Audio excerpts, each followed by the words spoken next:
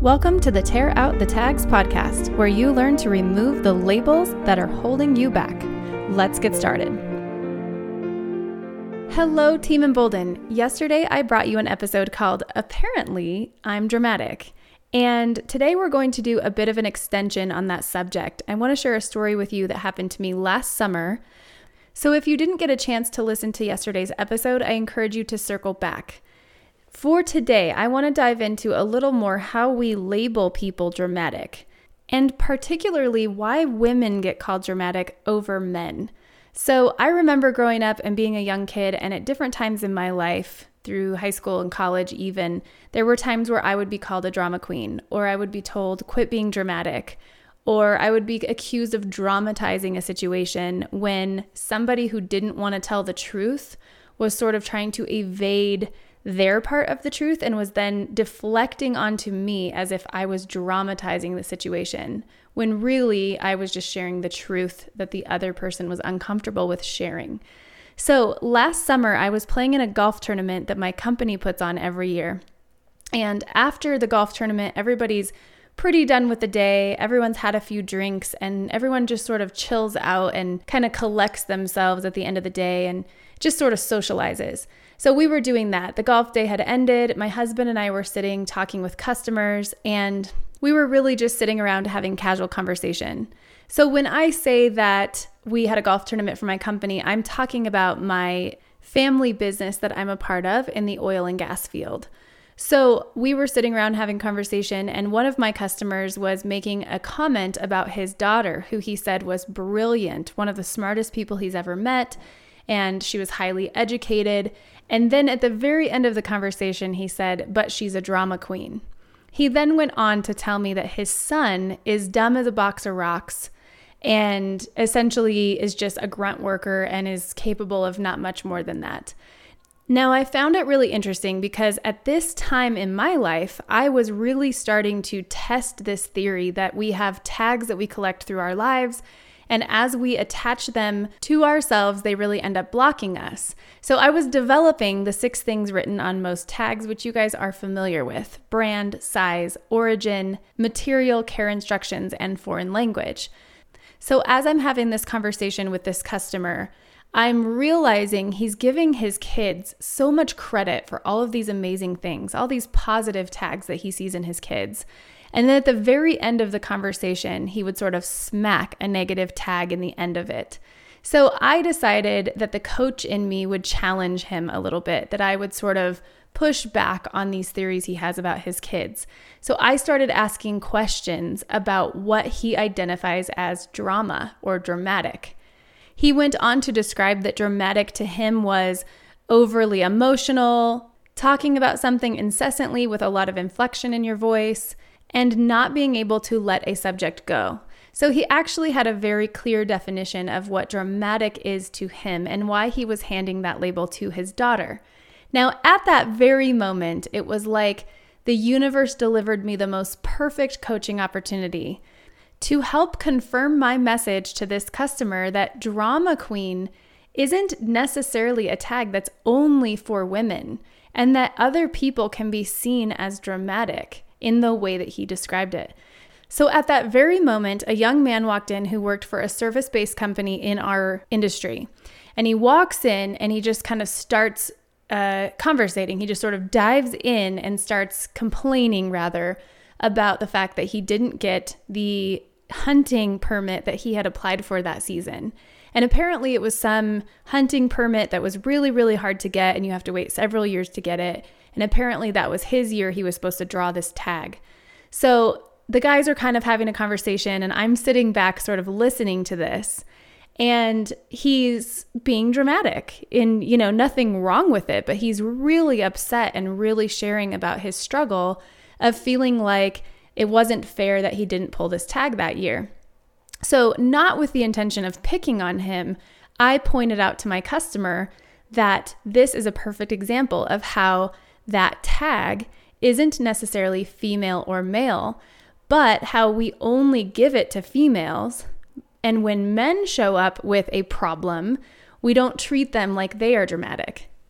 Now, the young man who entered into the conversation was clearly a little bit flustered about what I was talking about and was asking questions and really wanted to know why I was sort of turning the conversation towards him.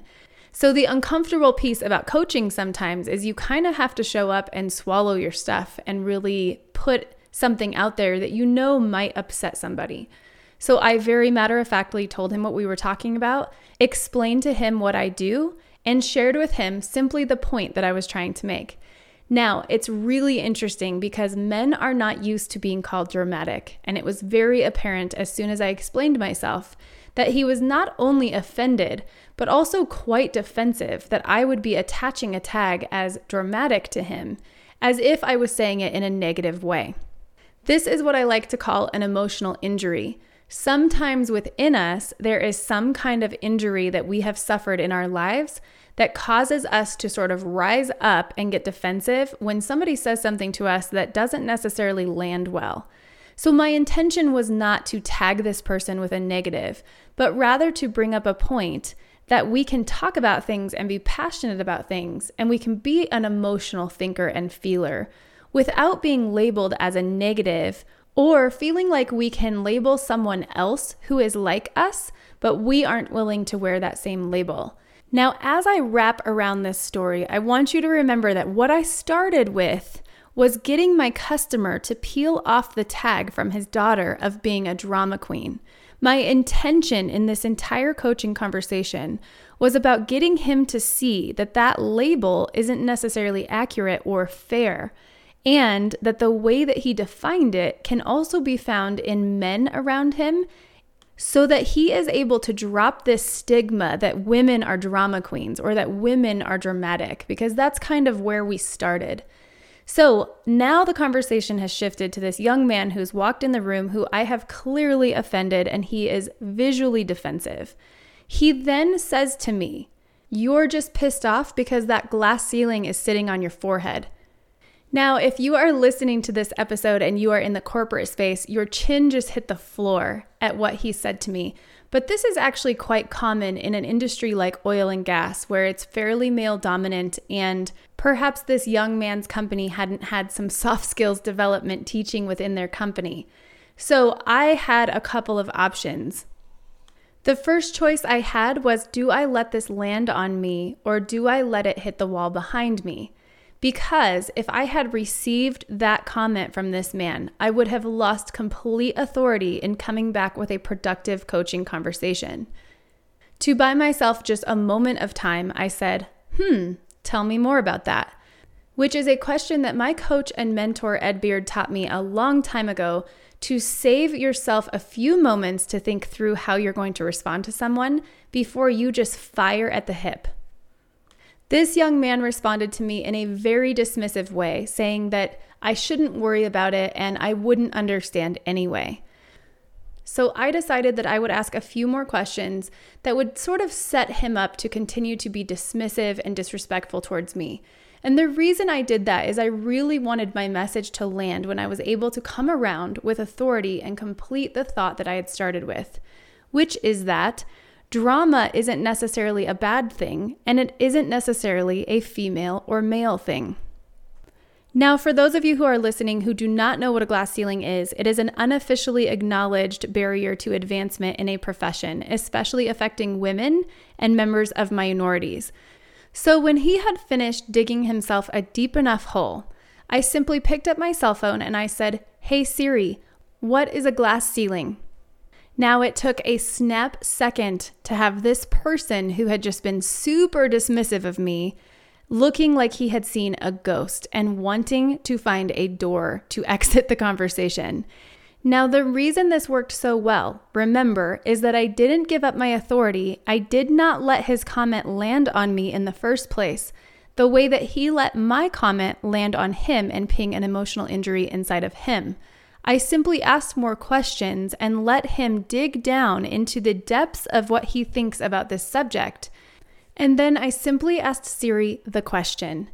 Now, Siri delivered the answer to all of us, and all of the men around us started hammering this guy about what he had just said to me, and I stopped the conversation.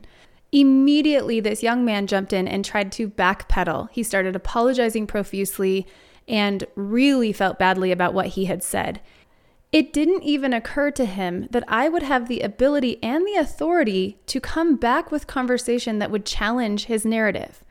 Now, I told him that he didn't owe me an apology and that I wasn't offended by his comment because I realized it was coming from a place of defensiveness, and asked him if he was ready to receive my message about how we can label people as dramatic when really we are just having a conversation about our struggle.